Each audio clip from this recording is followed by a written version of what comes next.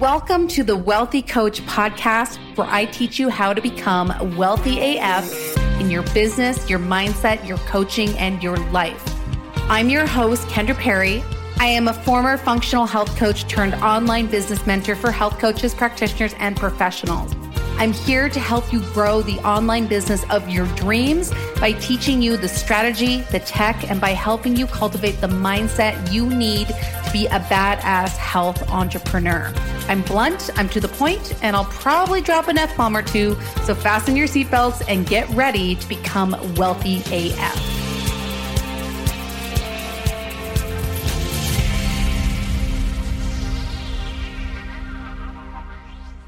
Hey, my friend, how's it going? Welcome back to the Wealthy Coach podcast. I'm your host, Kendra Perry. Excited, as always, to be here with you. Cannot believe that it's February. I know I talked about this in the last episode, and it's annoying, but time goes by so fast. I just have to say it.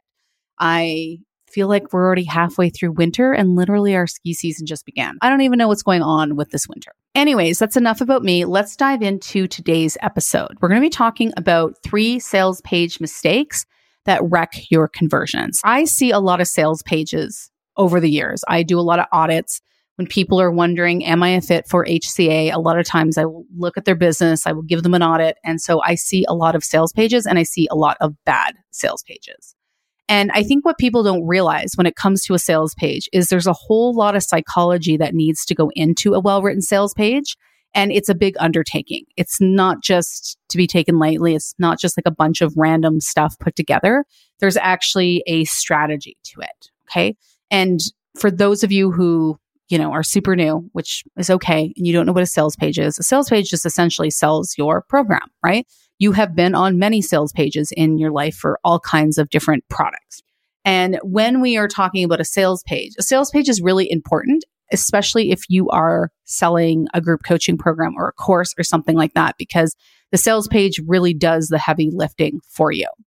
Now, if you're someone who sells off a sales call, I still think you should have a sales page, but it's a little bit less important because the heavy lifting really happens on the sales call.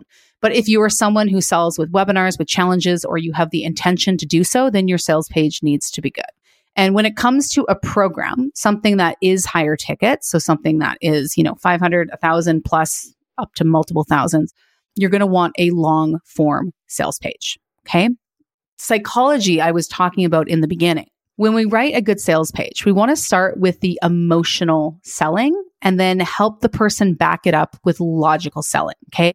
The emotional selling really speaks to the dream, the outcome, the pain points, everything that the person is struggling with, the reason why someone might want to sign up for your program, and the outcome they can experience if they do sign up for your program. We always want to start with all the emotional selling points, and then we want to start backing it up with the logistics. And this is more of like, what's in the program? What do they get? I call it the features, right? The Facebook group, the modules, when do the calls happen? But you want that to back it up, right? Because truthfully, when it comes to selling, people make decisions both logically and emotionally.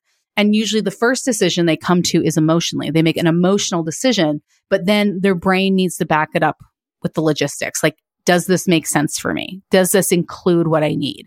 Are the calls at a time that I can attend or whatever? Think about that next time you're writing your sales page. Spend the first half of the sales page really speaking to benefits, outcome, the emotional side of things, and then get into the logistics.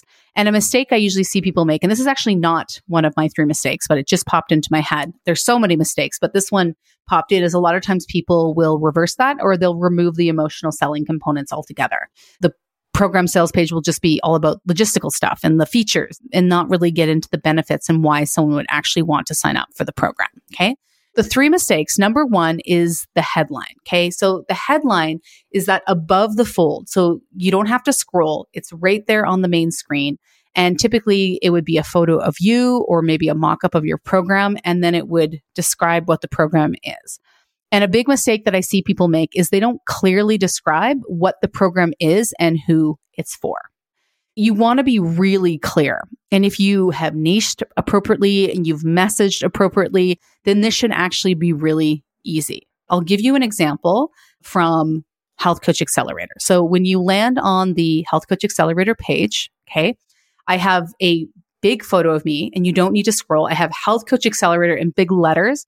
And above Health Coach Accelerator, it says, systemize your biz, book dream clients, and find some fucking freedom inside Health Coach Accelerator. And then I have the tagline, your no bullshit guide to building a thriving six-figure online wellness program that changes lives. It's very clear what the program is. The program is going to help you build a six-figure online wellness program. And you'll see the program name, and there's a nice photo of me. So you want to have a really good headline. Okay. And what I see from a lot of people is it's not clear. And right off the bat, it can confuse people. It's just like, where is this going? Like, what is this all about? Like, what is this program actually for? And that can be extra confusing if it is not lining up with what they read previously, meaning that maybe they came off of a webinar, or maybe they read some sales emails and they ended up on your sales page. But if it's not aligned, if they don't essentially say the same thing, then the person is going to be confused. And anytime a person is confused, you are less likely to make a sale, right? Confused mind doesn't usually say yes. A little bit of a confusion is okay because some people just get confused, but really, if you get people very confused, they're definitely not going to want to invest in your program. You want to have that really clear headline that clearly describes what the program is and who it's for. Now, a little bonus tip here. A lot of people will put a button there. They'll put a button in the headline that allows them to go to the order form. I actually don't recommend doing that because what people are going to do is they're just going to click over to the order form to look at the price, and they're going to like forget about the rest of the sales page. The only difference here is if you have a sales page that goes to a sales call, then I actually would have a button there because the goal is to get people on the call. The heavy lifting of the selling actually happens on the sales call. So it's okay to have a button to your schedule up at the top. But if you're selling from an order form, I would not have a button up there. Okay. Number 2 mistake is there's too much focus on features versus benefits and outcomes. Now, I talked about this a little bit just previously when we talked about emotional versus logical selling. When we think about logical selling, it's like, oh, you're going to get a Facebook group. You're going to get 7 modules that are recorded into videos. You're going to get email support. That is what I call features. Those things do absolutely belong on a sales page because people are going to want to see that. They're going to want to know, what do I get? The sales page cannot be focused on that. And this is a big mistake that I see is people put a whole lot of focus on the features, but they don't actually clearly describe the benefit or the outcome. And truthfully, when we think about features, well, yes, that's what makes up your program. People don't understand why they are important, okay? Because you're the expert. You have strategically designed your program to get someone a particular result. Everything that you've put in your program has a purpose, and you clearly understand why it's important. But your person doesn't because they're not an expert on the problem. They're not the practitioner. They're not the coach. They're just a person with a problem who wants to get to a result or an outcome as quickly as fucking possible. When they look at the features, if you're like, oh, you get this module on stress management, and maybe the problem is fatigue or something, they're probably like, okay, like why is it important for me to have a module on stress management? Like, I don't get it. Or you're like, oh, you get a private Facebook group. Okay, like why do I care? Like, what am I actually going to get in the private Facebook group? Okay. We really want to spend that first part of the page focusing on the benefit, the outcome, the emotional selling points. But even when we get to the part of the sales page where we describe the features, we want to make sure we tell them explicitly why it's important. And something that can really help with this is so that you get a Facebook support community, so that, and then insert the outcome. Tell them why it's important. Like, why is it important for them to have access to a Facebook support community? Tell them why. Be very, very explicit with that. Okay. And then the third one, this is more of a design aspect, is when you build a sales page, you want to make sure there's lots of white space. There's a variation in colors and images. You want to make sure that it's broken up. The worst thing that you can do is have a whole lot of text bunched up together because that's very hard on the eyes. Any of your favorite expert or influencer online who has a sales page, for example, you could go to the HCA sales page or anyone, just go look at their sales page and you'll notice that there is a really nice design aspect to it. They have different sections with different colors. They have images and maybe infographics that kind of break it up. They have different sizes of text, and you're never going to see a whole whack of text all bunched up together. Okay. This is really important because the design is also important in selling. You don't want it to be hard on the eyes or not very readable because people don't have patience for that. I truly believe there's a lot to be said for hiring a designer to design your sales page. If you're not a designer, if that's not something you want to do, you can definitely get someone to do it for you. You can find someone on Upwork. You can shoot me a message and I can always recommend someone for you. But I think it's worth it to get your page designed because you could have amazing copy. It could be incredibly well written, but if the design is messed up or it's hard on the eyes and it's not easy to navigate, then that copy's not going to matter. Making sure it's designed well is also really important. So those are the 3 mistakes, right? The headline is unclear. It doesn't speak to what the program is and who it's for. Number 2, there's too much focus on features and not enough focus on benefits and outcome. And number 3 is poor design, right? Not enough space, colors, or images to break it up. And it all kind of mixes together and it just doesn't look good. Okay. So those are the 3 mistakes. And then I also want to give you a few bonus tips for sales pages that I have found to be incredibly helpful. The one thing that I love is I always have a messenger chatbot on every single one of my sales pages. So I have it on the main sales page and I have it on the order form. This is essentially a Facebook Messenger plugin and it goes directly to your business page. And the reason I like this above other chat supports is that you get someone in their messenger. Most people have Facebook Messenger on their phone and they use it for personal use. Basically, they'll send you a message through their Facebook Messenger. And then you'll be able to send them back a message to their Facebook Messenger. And that typically results in a notification in their pocket. Most people have notifications turned on for Facebook Messenger versus other chatbots that you can do. Usually they will go to email, which is fine.